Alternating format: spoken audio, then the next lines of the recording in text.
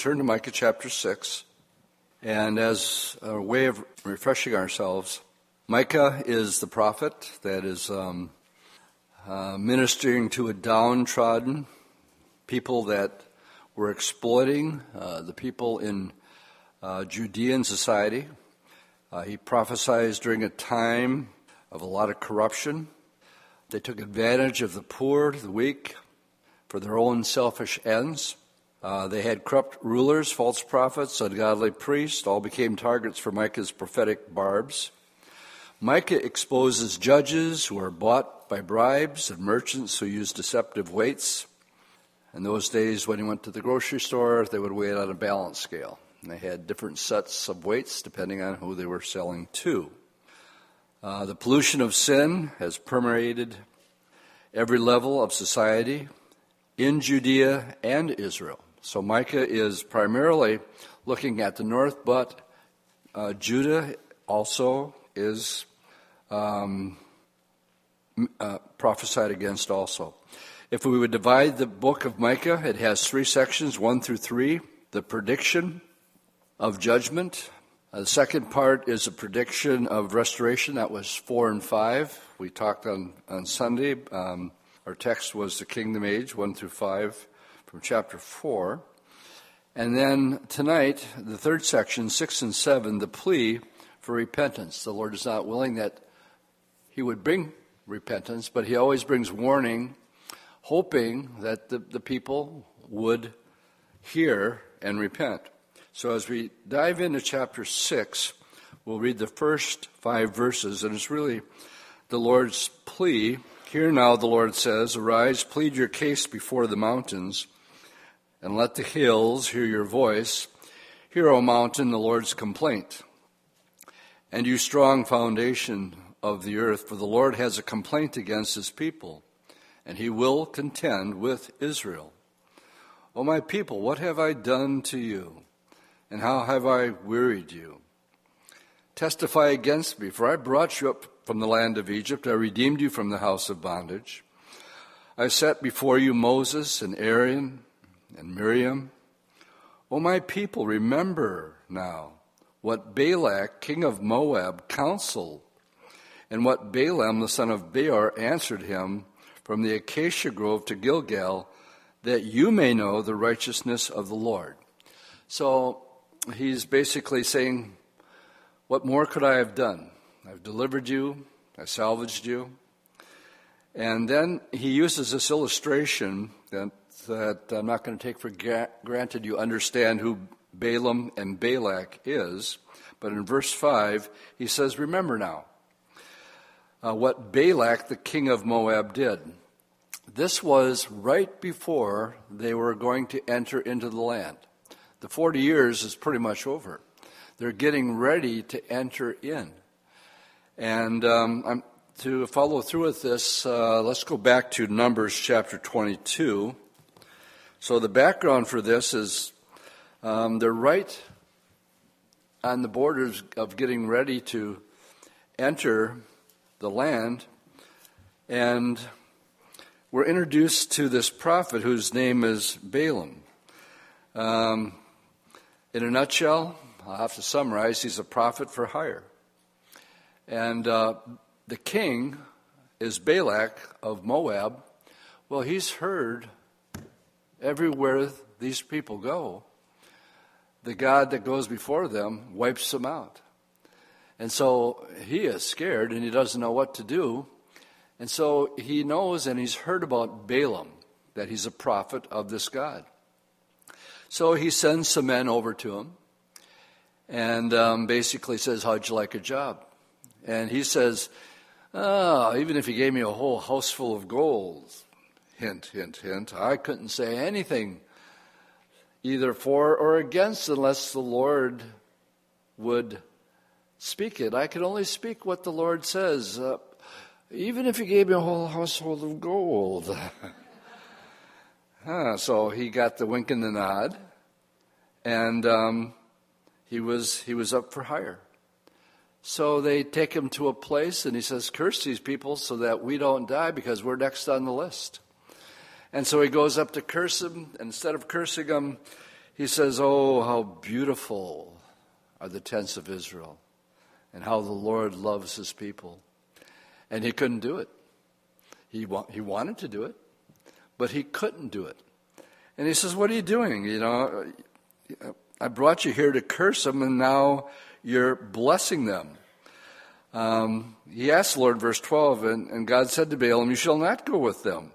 You will not curse the people, for they are blessed." And so Balaam doesn't listen to the Lord. Of course, this is a famous story where the donkey sees the angel of the Lord ready to take Balaam out. And I'm not going to make it through these chapters tonight. I can see that right now. How can you pass over verse 28? So the Lord opened the mouth of the donkey. So the next time you think the Lord can't use you, all right? If he can use a jackass, he can use anything. And the donkey said, "What have I done to you that you've struck me these 3 times?" Now, what's funny is that Balaam answers the donkey. And Balaam said to the donkey, "Because you have abused me, I wish there were a sword in my hand right now and I'd kill you." So the donkey said to Balaam, "Am I not your donkey, on which you have ridden ever since I became yours to this day? Was I ever disposed to do this?" He said, "No."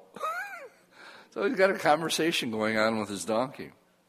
And then the Lord opened Balaam's eyes, and he saw the angel of the Lord standing in the way with his drawn sword in his hand. And he bowed his head, and he fell flat on his face. This raises so many questions in my mind. I've often wondered, I used to have golden retrievers, and I used to watch my dog look at things, just follow things around the room. And I often wondered, I'd think of this here, and if you could do it for a donkey, and his eyes were open, right now the Bible says that we're surrounded with a great cloud of witnesses. And there are angelic and demonic spirits at all times, all around. We're not allowed to look into that dimension. Elijah's servant was able to, and in other places. Anyway, the Lord tells him, "Go, but only say what I say." So now we have them going and trying to curse, but if we look at verses 5 and 6 of this here, he sent messengers of Balaam, the son of Beor, which is near the river of the land, the sons of the people, to call them, saying, "Look, the people are coming from Egypt. See, they cover the face of the earth and setting next to me. Therefore, please come at once and curse this people for me, for they are too mighty for me. Perhaps I'll be able to defeat them and drive them out of the land. For I know that he whom you bless is blessed, and he whom you cursed is cursed." So, Balaam, do you want a job? Well, turn to the book of Jude, right before the book of Revelation. And let me draw your attention to verse 11. The book of Jude is God's judgment on false teachers. And in verse 10, we're given 3 examples of false prophets that God judged. So what happened, before I read these verses, let me tell you the rest of the story. Every time Balaam went to curse Israel, he couldn't do it. And finally, the king, Balak, had it, and he says, "You're no use to me at all." And he says he still wants the money, but he hadn't done his job.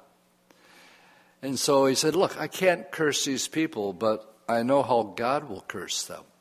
So the counsel that Balaam gave to the king Balak is this. He says, "Tell you what, you go get your pretty young gals, and you bring them down just by themselves.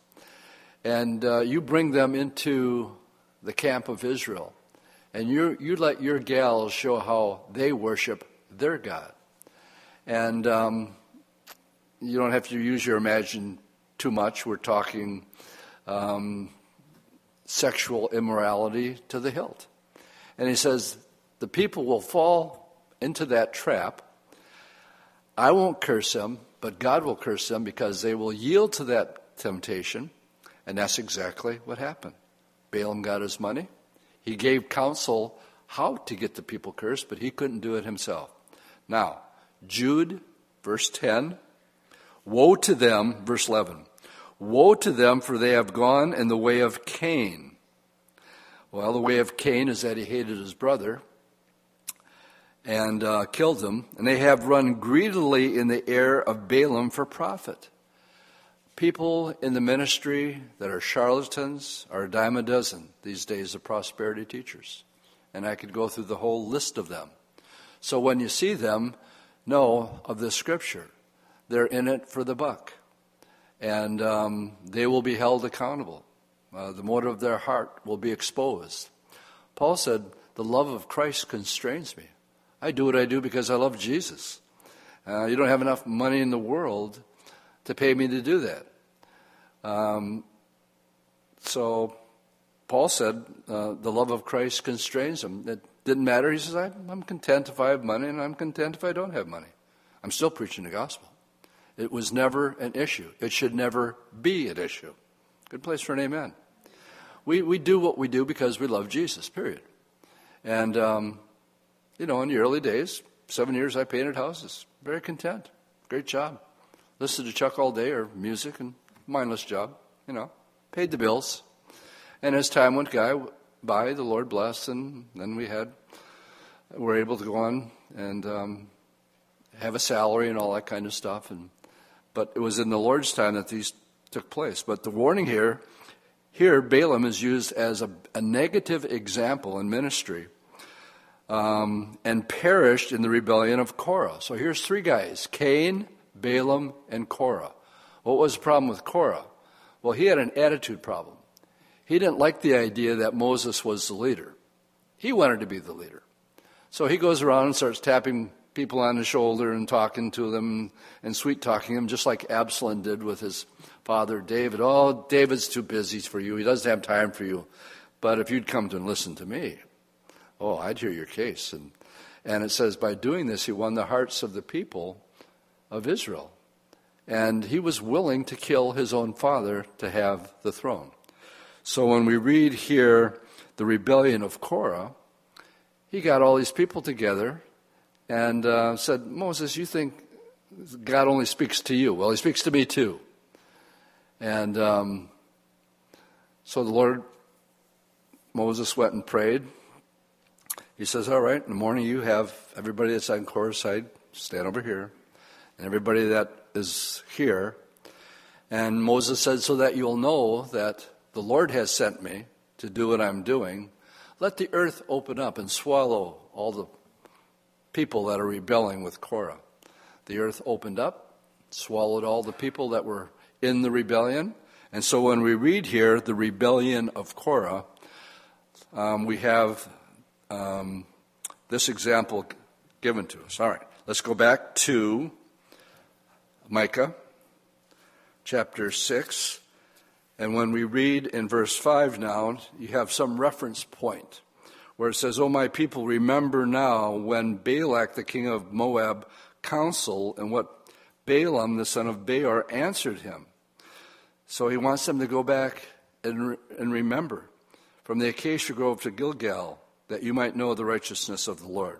Now Micah, in verses 6 through 9, is going to reply after hearing this, and he says, with what shall I come before the Lord and bow myself before the high God?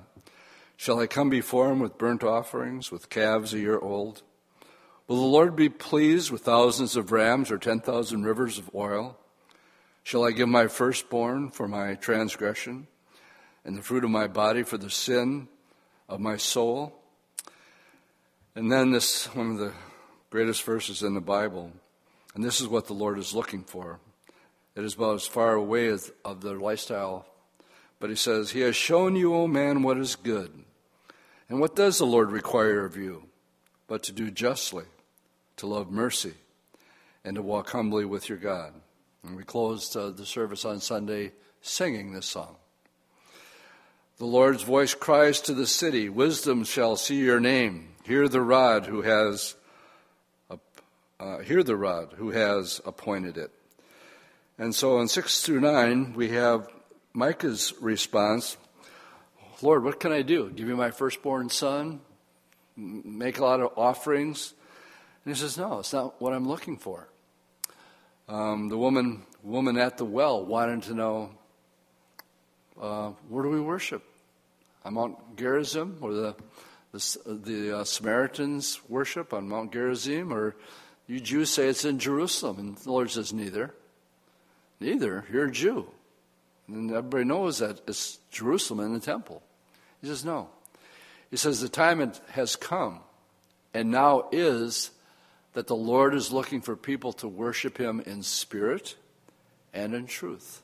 It's another way of saying not only loving the Lord, but it's now manifesting itself outwardly by being just in your business dealings. You don't have two sets of weights. You don't have two ways of doing business with people. You're just straightforward, and you're honest.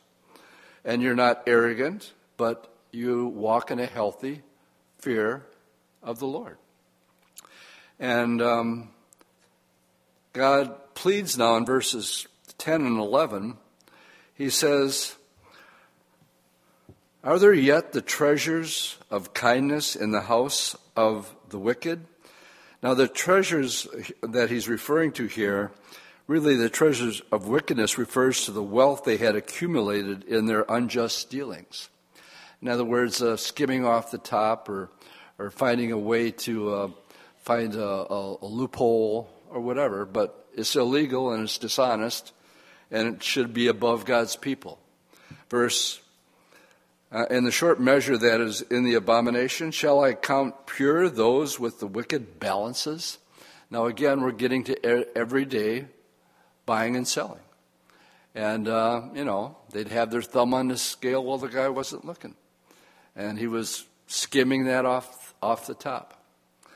And we hear it all the time, big corporation leaders or CEO leaders that are taking it on the side or under the table.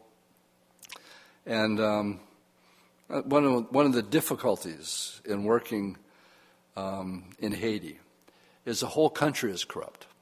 Most of the churches are corrupt. Betty would often say it's very difficult to find somebody who's just honest, because it's just so much a part of the culture. And it bothers me to no end. In the early days, they call it greasing the palm. That's the Haitian term for it.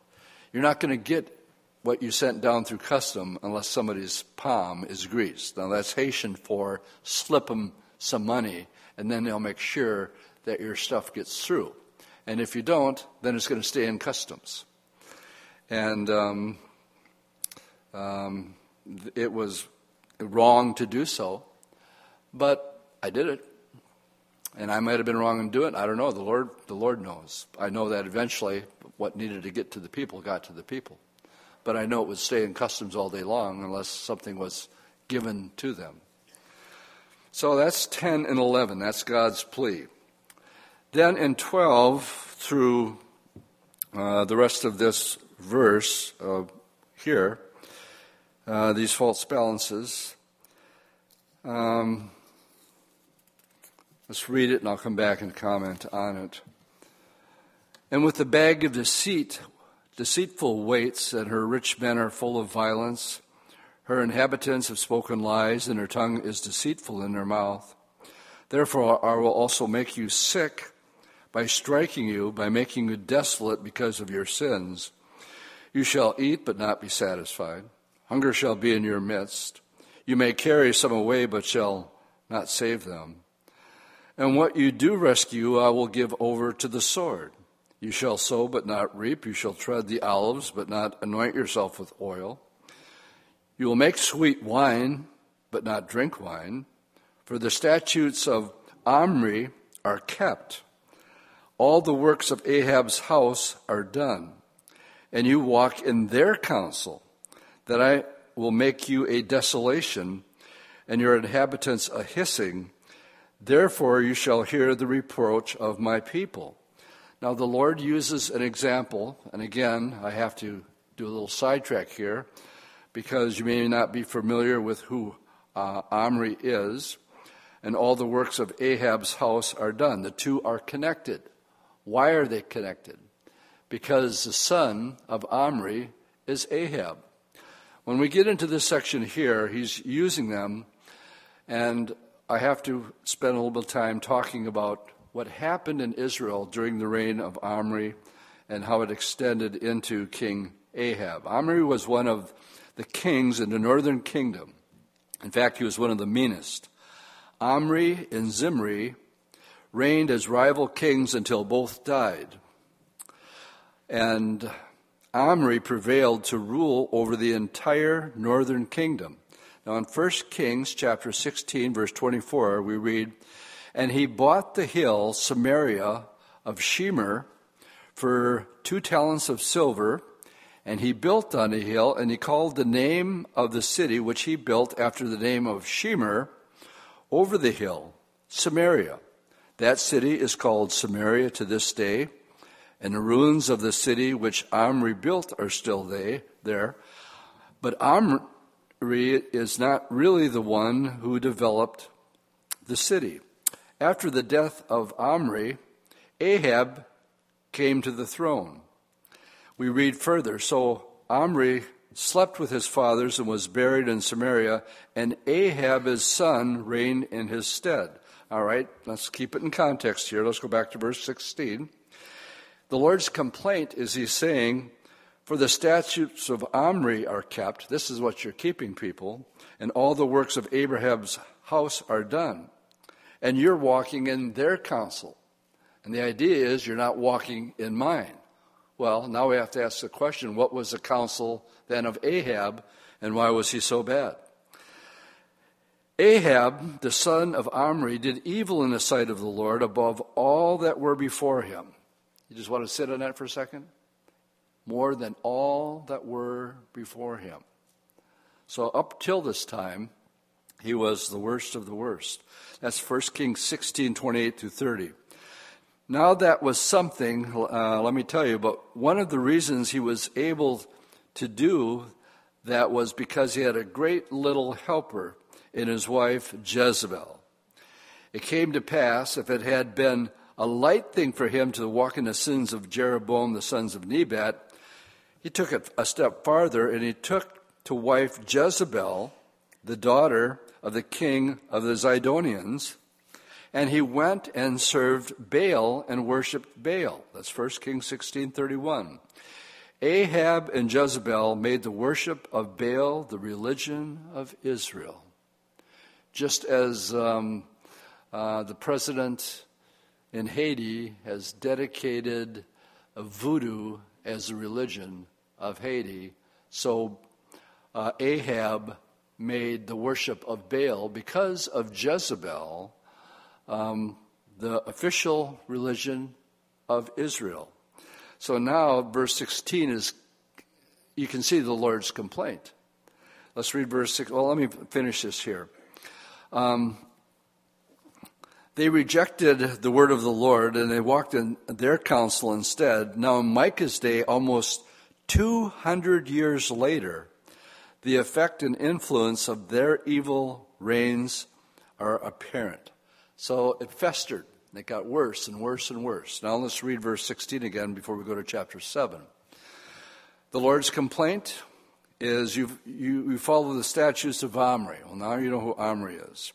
He's the father of Ahab and what they done, and he walked in that counsel. What was their counsel? The worship of Baal, influenced by marrying Jezebel. "And I will make you a desolation, and your inhabitants a hissing, therefore you will bear the reproach of my people." That's the Lord's complaint, and he's got a just complaint.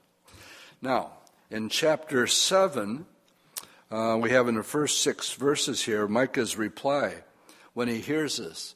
He says, "Woe is me, for I am like those who gather summer fruit, like those who glean vintage grapes. There is no cluster to eat of the ripe fruit which my soul desires."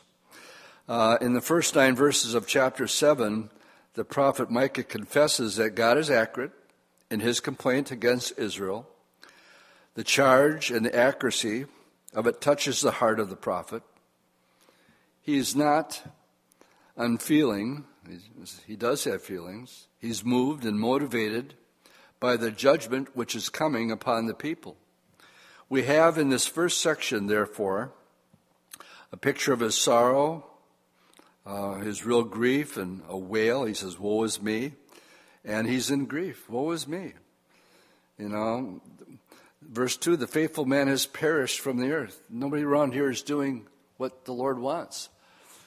There's no one upright among men. They all lie and wait for blood. Every man hunts his brother with a net, that they may successfully do evil with both hands. The prince asks for a gift. The judge wants a bribe. And the great men utter his evil desire, so they scheme together. The best of them is like a briar, and the most upright is sharper than a thorned hedge. The day of your watchman and your punishment comes. Now shall be their perplexity. Do not trust in a friend, and do not put confidence in a companion, and guard the door of your mouth from her who lies in your bosom. For sons dishonor father, daughters rise against her mother, daughter-in-law against her mother-in-law. A man's enemies are those of his own household. That's a direct quote from Matthew 10:36. So let's contrast what we just read. Micah is replying, Lord, you're right. Everybody I know is on the take. Everybody I know is dishonest. Fathers are against family members. Nobody can trust a friend. And what does the Lord want? Well, let's go back to chapter 6, verse 8. What do you want, Lord? Well, I want you to do justly. I want you to be fair. I want you to love mercy. I want you to have a heart for people instead of just thinking of yourself and how you might gain. And I want you to walk humbly instead of with a haughty spirit. Pride.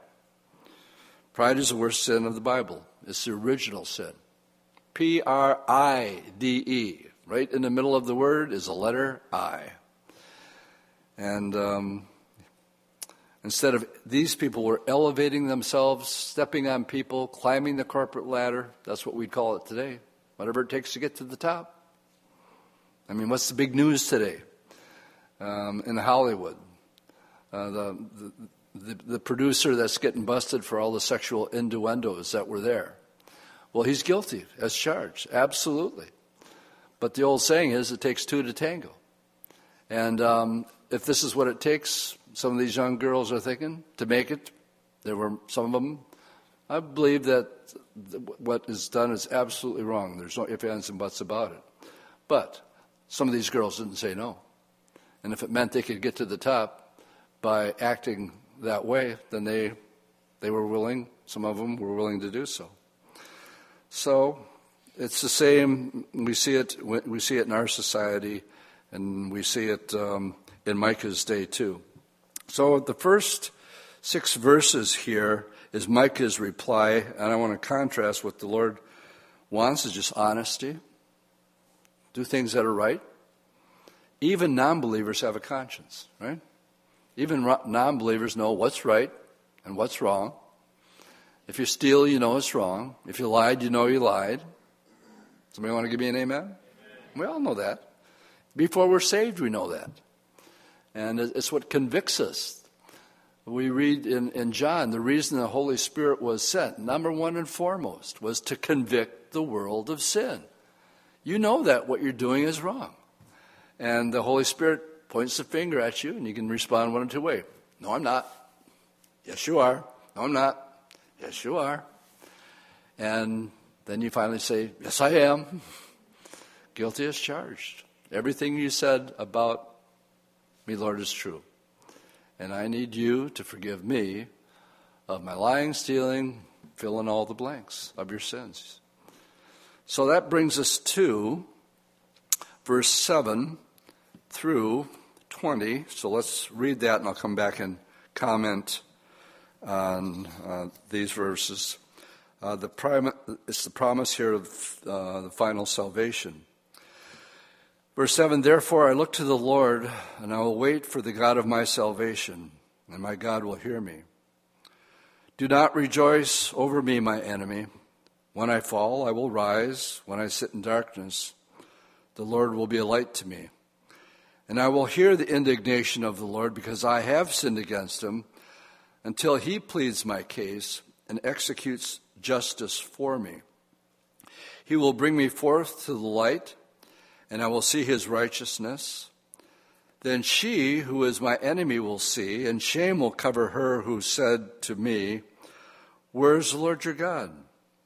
My eyes will see her, nor she will be trampled down like mire in the streets. In the day when your walls are to be built, in that day the decree shall go far and wide.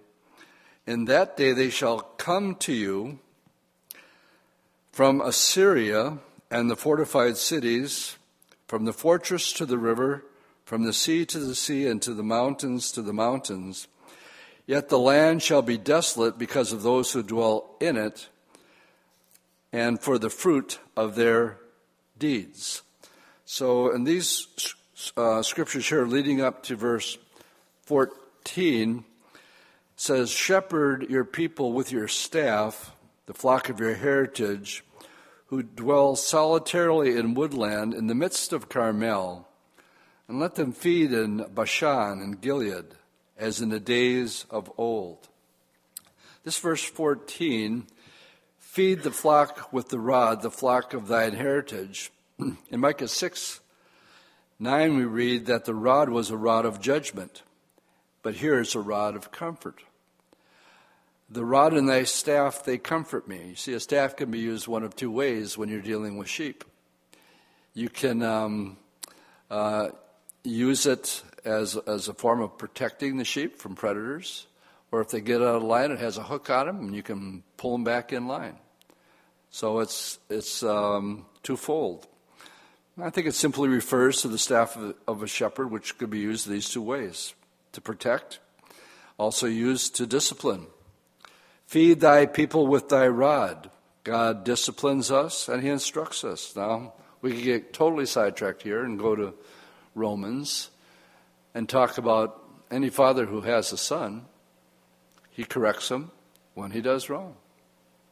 And it's just natural. And I've told this story before. The first time I realized I was taller than my mother. And she always had the fly swatter on the refrigerator, and all she had to do was look at it, and that was enough to put the fear of, you better stop what you're doing or you're going to get the fly swatter. Well, now I'm taller than she is. And I said, I'm taller than you are. And I'm not going to do what you said. And she just totally backed down. Didn't say a word, just totally backed down. Until Dad got home. She didn't say, wait till your father gets home. She just kept that to herself. Well, Mom and Dad had a little talk when I got home. And he said, son, we're going upstairs. And Dad took me to the woodshed. And after he got done with me, he said, if you ever, I can remember to this day, if you ever speak to your mother that way again, I will kill you. Well, of course, he didn't mean that, but he certainly got his point across. And I never talked back to well, I'm sure I did, but I was testing the waters, How far could I go with this thing, I'm taller than she is, and, well, I found out really quick. Now, my point, without getting too sidetracked here, is if your earthly fathers correct you because they love you, they do it for their benefit. Son, you're not going to talk to your mother that way. And you're going to learn to respect your mother. Then he goes on to say, if your earthly fathers are doing it for their own so that they can eat their supper in peace, how much more will your heavenly Father not allow his children to get away with anything? He's going to correct you. The Christian who is living in sin and getting away with sin is what Hebrews says. They use the word bastard. You're illegitimate. You're not a son at all. You're not even a Christian. Because a Christian's going to get bonked, is going to get pulled aside, and is going to get disciplined. The judgment of God starts where? In the household of God. And if your earthly father did it, your heavenly Father is going to be that much more faithful to do it. But this time he really means it. Son, this is for your own good. How many times have you heard the words, this is going to hurt me more than it's going to hurt you? I never believed that for a second. But our heavenly Father does it. And if he's not doing it, then you better examine yourself to see if you're in the faith. Because there will be that conviction, a quenching of the Spirit of God. And you go, oh, something's not right here. And what's going on? Where's the sweet fellowship, Lord? Where's that still small voice? And so this is what verse 14 is about. That the staff is twofold: to comfort, to bring conviction, to bring repentance, and then to bring restoration. Now, after the discipline had been dealt out, I knew I did wrong. But then when it was all taken care of, I could sit down at the supper table and say, pass the mashed potatoes, please. Everything's fine, back to normal, because it's all been worked out now. All right, verse 15 through 20. As in the days when he came out of the land of Egypt, I will show them marvelous things. The nations shall see and be ashamed of their might. They shall put their hand over their mouth. Their ears shall be deaf. They will lick the dust like a serpent. They will crawl from their holes like the snake of the earth. They shall be afraid of the Lord our God and shall fear because of you. Who is a God like you, pardoning iniquity and passing over the transgression of the remnant of his heritage? He does not retain his anger forever, because he does delight in mercy. He will again have compassion on us and will subdue our iniquities. You cast all our sins into the depths of the sea. You give truth to Jacob and mercy to Abraham, which you have sworn to our fathers from days of old. So Micah ends here on a high note as God brings them. Israel's sin put them out of the land temporarily, but God will make good his promise in spite of their sin. Their sin does not cancel out God's promises and God's covenant with these people any more than a child of God loses his salvation when he sins. His sins means that he is going to the woodshed for a good whipping if he doesn't confess it and get it straightened out. But if, and this is important, this word if again comes in, because you just said if you sin, you're not going to lose your salvation, so now we're thinking eternal security. No, again, here's if. But if, he will come back to God.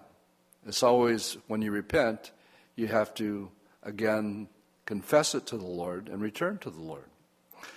God will graciously pardon sin. The prodigal son did not get a whipping when he came to his father. He got the whipping in the far country. And you can be sure of one thing: God's child will never be able to get by with sin. We see that again in the scriptures. So again here, the analogy is, sin is, who was it that Adams, I can't remember, but he was counseling a guy, a pastor, and the guy was determined to go his own way, and the pastor said to him as he's going out, he said, "Sin is hard." That's the last words that he had said to this guy. Sin is hard. And then he didn't see this guy for a long time, and he got beat up in the world. He went out and he lived a life of sin. And he came back months later into the pastor's office, and he looked at him and said, "Sin is hard." And, he wanted to come home like the prodigal. You see, the woodshed can be the world. That's what the case was, the guy in 1 Corinthians 5 that was messing around, sleeping around, and everybody in the church knew it, and nobody was doing anything about it. Paul says, look, I'm not even there, but I've already judged the situation. Kick him out. Just kick him out. And pray for the destruction of his flesh. What kind of love of God is that? It's the best thing you can do. Because if you continue in that, according to 1 Corinthians 6:9, you're deceived. To think that you can live in adultery and fornication and continue in it, and you're still going to heaven, 1 Corinthians 6:9 says, you're deceived. So the most loving thing that Paul could have done for this guy is say, turn him over to the devil and pray for the destruction of his flesh, that his soul might be saved in the day of judgment. Well, that means his soul isn't saved right now, and he's in part of the church. And much of the church is deceived today with getting away from the Scriptures as a final authority, leaning upon their own understanding, making it up sort of as they go. But what a great verse. He will cast our sins into the depths of the sea. That's another way of saying that when you do sin, 1 John 1:9 comes into play. If you confess your sins, he's faithful and just to forgive you and cleanse you of all of them. Then he goes on to say, I will separate them as far as the east is from the west. Well, how far is that? As far as it can go. And then I will remember them no more. The best thing about being God is that God can forget. I remember when I first got saved, whenever there was an altar call, I always went forward just to make sure. And so you want to be secure in that. And the idea that God, you confess the sin, he says, what are you talking about? I don't know what you're talking about. God can forget? Yeah, that's what the Bible says. I will remember them no more. The problem with being human is we can be forgiven, and the devil will come back, oh yeah, you call yourself a Christian. Don't you remember when? And then fill in the blank. And you call yourself a Christian. Well, that's condemnation. And Romans 8 verse 1 says there is no condemnation to those who are in Christ Jesus. He will never bring that sin up again. It's been dealt with. It's been taken care of. That's why he said to the woman who was caught in the act of adultery, I don't condemn you. But he says, don't do it anymore. He didn't condone it. He just said, go and sin no more. That's it. She's free. She called him Lord. And she was out of the prostitution business. And she probably followed the Lord, the rest of her days. We're going to start a new book, the book of Nahum. Some of you were thinking I wasn't going to get this far. I'm not saying we're going to get done, but we're going to give it a good shot and get started. We've just finished Micah. And these are the minor prophets. Again, they're called minor because they're short. Nahum is just 3 chapters long. For everyone, the main theme here, to whom much is given, much is required. Nineveh had been given the privilege of knowing the one true God under Jonah's preaching. Well, we just got done with Jonah, so we know that Jonah didn't want to do it because he hated the Assyrians, the Ninevites. But, God persuaded him with the fish. And under Jonah's preaching, the great Gentile city had repented, and God had graciously stayed his judgment. However, 100 years later, now we're going to go into this and talk about revivals on Sunday. And it really is a very interesting pattern. I'll just touch on it here. That after every genuine revival, it seems to have a life expectancy of a generation. And then there's a falling away, including the early church. When John was still alive in 96 AD when he wrote the book of Revelation. And most of it is false doctrine creeping into the church, ultimatums given, either you get back to your first love or else I'm leaving. This is Jesus. So even with the apostles, they weren't 100 years into the birth of the church, and they got to deal with the doctrine of the Nicolaitans and the other doctrines that were creeping in, establishing a hierarchy. Well, I hate that. I hate the idea. You guys are servants. And if you want to be great in the kingdom, then you have to learn to be a servant of all.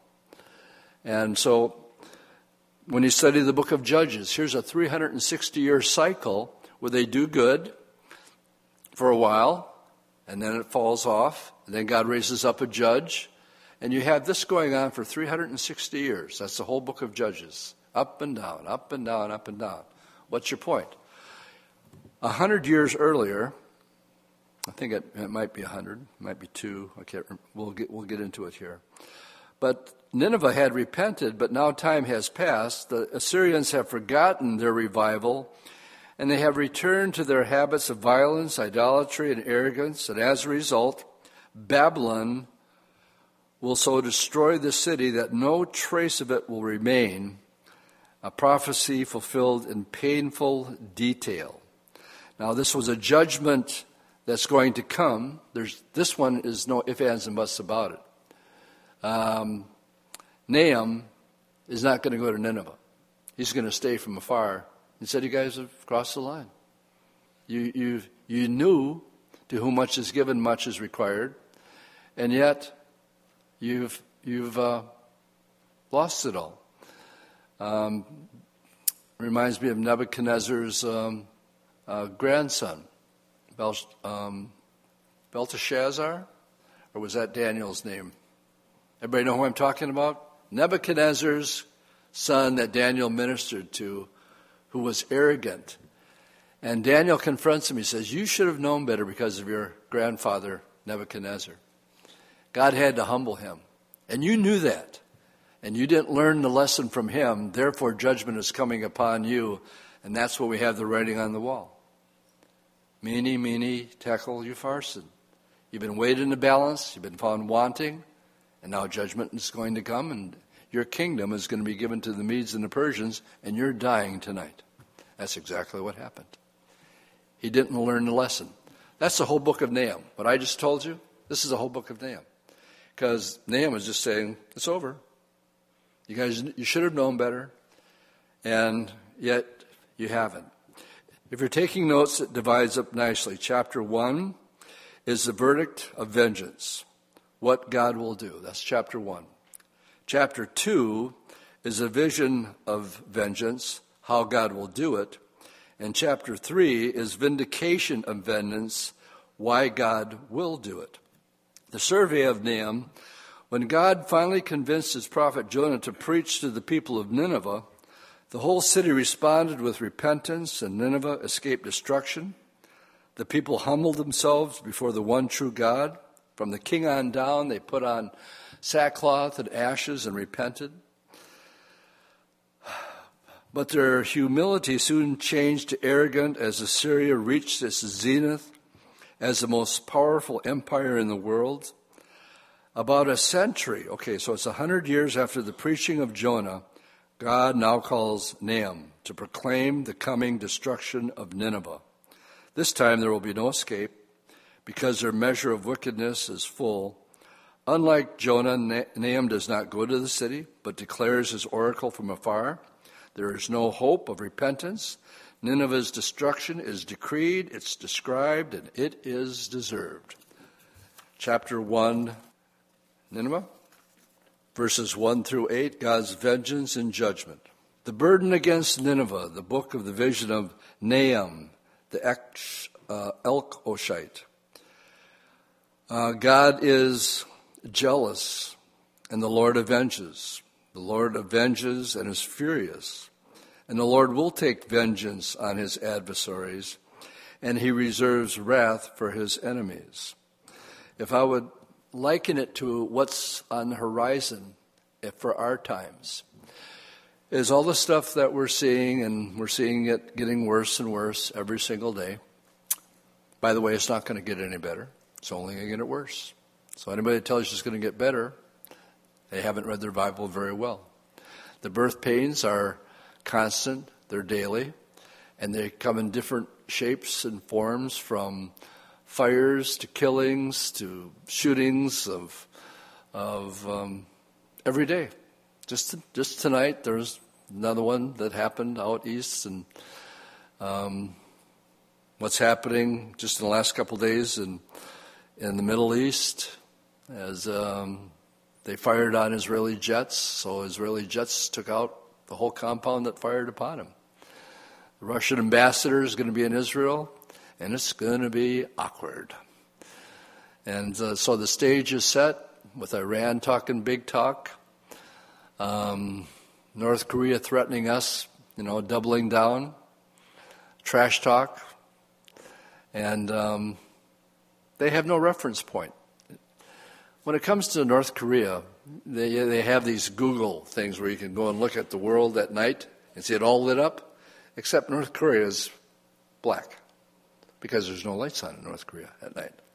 They are so secluded that this little short fat guy could actually do what he's claiming he will do. He didn't think anything about killing his relatives, or if a general looks at him the wrong way, take him out. Just take him out. Why? Well, I don't like the way he looked at me. That's the mentality of this guy. So this is a world that we live in today. I was listening to Barry and Mike McIntosh.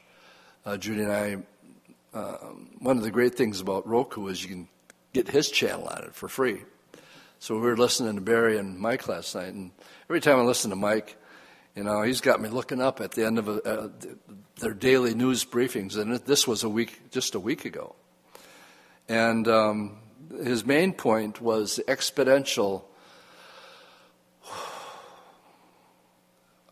of every day something happening and quicker together, just like the Lord said with the birth pains. That's the way it's going to be until the Lord finally takes us out of here. But there has to be a breaking point, a tilting point, where the Lord says, all right, enough, church, come on home. And now we have Revelation 6:17, the wrath of the Lamb being poured out on his planet. We see the Lord being patient right now with the world, with its sin. But I know this is a little bit of sidetrack, but the Middle East is so staged for Ezekiel 38 to happen tomorrow, very easily. It could trigger Isaiah chapter 17, the destruction of Damascus. The Ayatollahs in Iran, they're talking trash talk today. Anyway, now I'm getting sidetracked, and we're not going to get through all these chapters. So let's get back here. So the first couple verses is the Lord is long-suffering and patient, but there is that line that can be crossed, and Nineveh has crossed it, and he reserves his wrath for his enemies. The Lord is slow to anger and great in power. It will not at all acquit the wicked. So nobody gets away with anything. No one gets away with anything. Everything matters. Everything counts. The Lord says that even every idle word that you speak, you're going to have to give an account for. That should cause us to sit up and take note, because the Lord is taking notes of every idle word that we speak. It's all being written down. And have to give an account for it. The Lord has his way in the whirlwind and in the storm, and the clouds are the dust of his feet. He rebukes the sea and makes it dry and dries up all the rivers. Bashan, Carmel wither, and the flowers of Lebanon wilts. The mountains quake before him. The hills melt and the earth heaves his presence. Yes, the world and all who dwell in it. Who can stand before his indignation? One of the terms that we use for the Great Tribulation, it has a lot of different titles. It's called Daniel's 70th week. It's called the time of Jacob's trouble. It's called the tribulation. Jesus calls it a time that has never been, nor will ever be. But another title for it is the indignation. So here he's using it in reference to the judgment of what's coming down on Nineveh. Who can stand before his indignation? Or who can endure the fierceness of his anger? His fury is poured out like fire, and the rocks are thrown down by him. The Lord is good, a stronghold in the day of trouble, and he knows those who trust in him. But with an overflowing flood, he will make an utter end of its place, and darkness will pursue his enemies. So as we look at this first couple verses here, it talks about the Lord is slow to anger. He's patient. He's long-suffering, doesn't want anybody to perish. That's why he sent Jonah to Nineveh. And when he sent him there, he didn't want the job. He wanted out. He hated the Ninevites because of their cruelty, and they were extremely cruel. I don't know if I'll make it that far, but if the Assyrians were coming to your hometown, people committed suicide because of the sheer evilness. They're like ISIS. And it was better to take your own life than to get caught by an Assyrian who's on the warpath, similar to ISIS. So picking it up now then in verse 9 through 15, the destruction of Nineveh and the deliverance of Judah. What do you conspire against the Lord? He will make an utter end of it. Affliction will not rise up a second time. For while tangled like thorns and while drunken like drunkards, they shall be devoured like stubble, fully dried. From you comes forth one who plots evil against the Lord, wicked counsel. Probably a reference to Sennacherib. Thus says the Lord, though they are safe and likewise many, yet in this manner they will be cut down. When he passes through, though I have afflicted you, I will afflict you no more. For now I will break off his yoke from you and burst your bonds apart. The Lord has given a command concerning you. Your name shall be perpetuated no longer out of the house of your gods. I will cut off the carved image and the molded image, and I will dig your grave, for you are vile. Behold, on the mountains the feet of him who brings good tidings, who proclaim peace. O Judah, by the way, that's a direct quote from Romans 10:15. And let's make the connection. I don't want to rush through this. It's too good.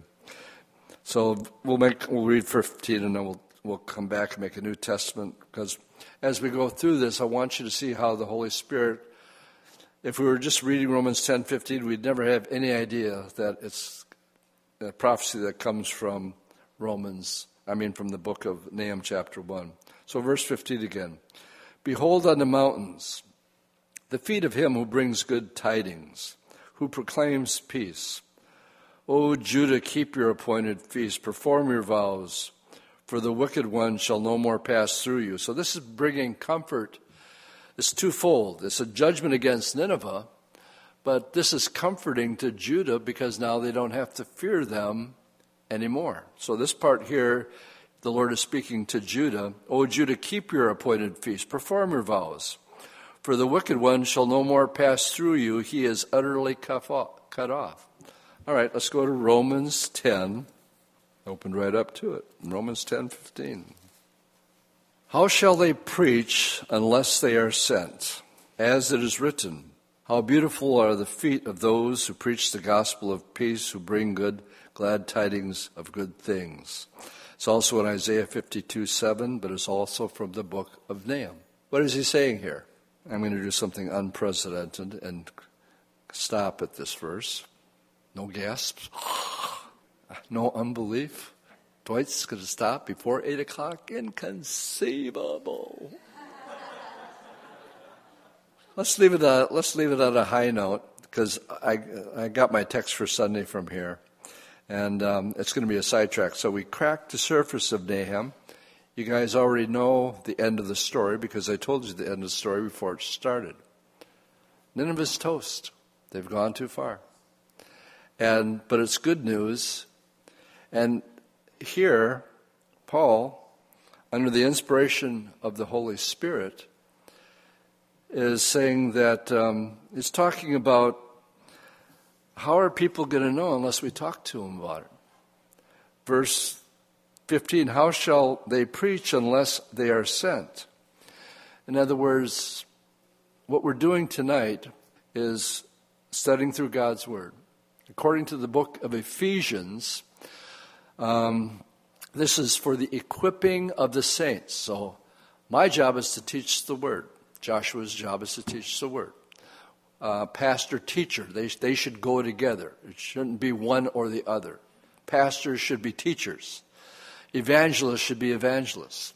All too often on a Sunday morning, it's an evangelical message to people who are already saved. And so the idea is not to preach, but to teach. Why? So that you guys got some meat on your bones so that you can do the work of ministry.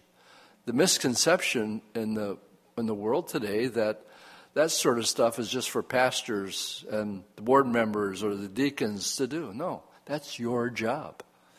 I'm doing my job so that you can do the work of ministry.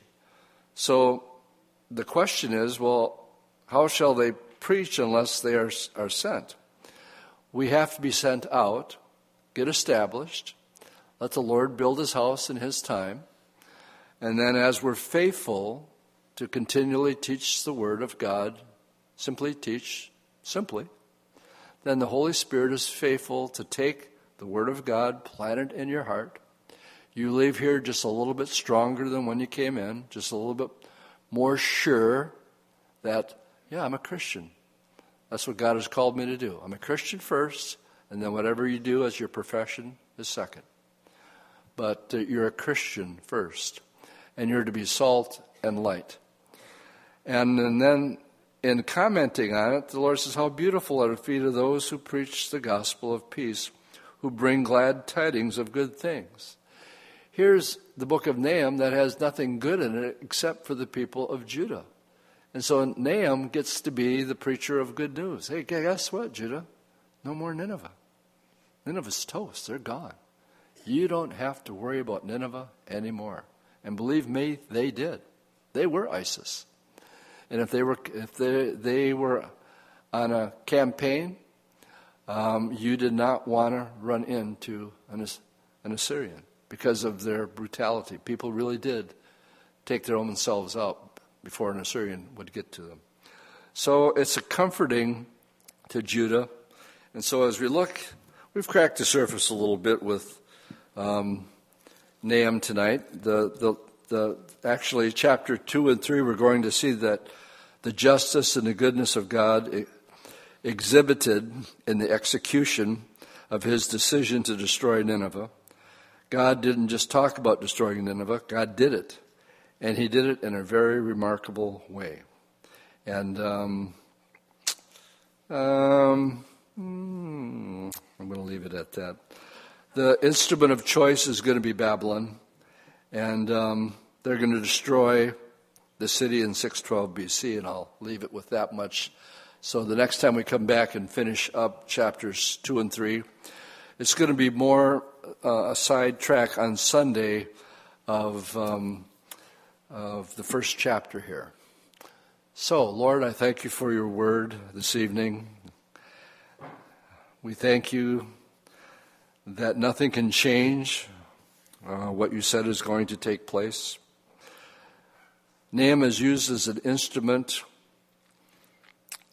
and a declaration of the destruction of Nineveh, but at the same time he's used as an instrument of comfort for Judah, because they won't have to worry anymore about the wickedness of this evil group of people that once knew about you and turned their back on you and walked away. And now they've crossed that line, and we see you're going to deal with them. So, Lord, as we close tonight, we pray for our own country. You tell us to pray for our leaders, so we pray for our president. Give him wisdom. And as he deals with people that are set to come against your people, Israel, Lord, we pray for Israel in closing tonight.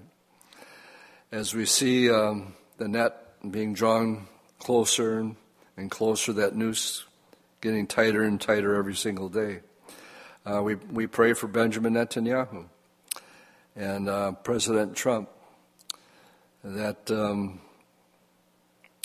we would pray for the peace of Jerusalem, even though we know clearly what your word says. In the meantime, Lord, help us be busy about our Father's business and prioritize you as not only our first love, but as a people with a mission to be lights to this dark world in these last days. In Jesus' name I pray, and all God's people said, amen.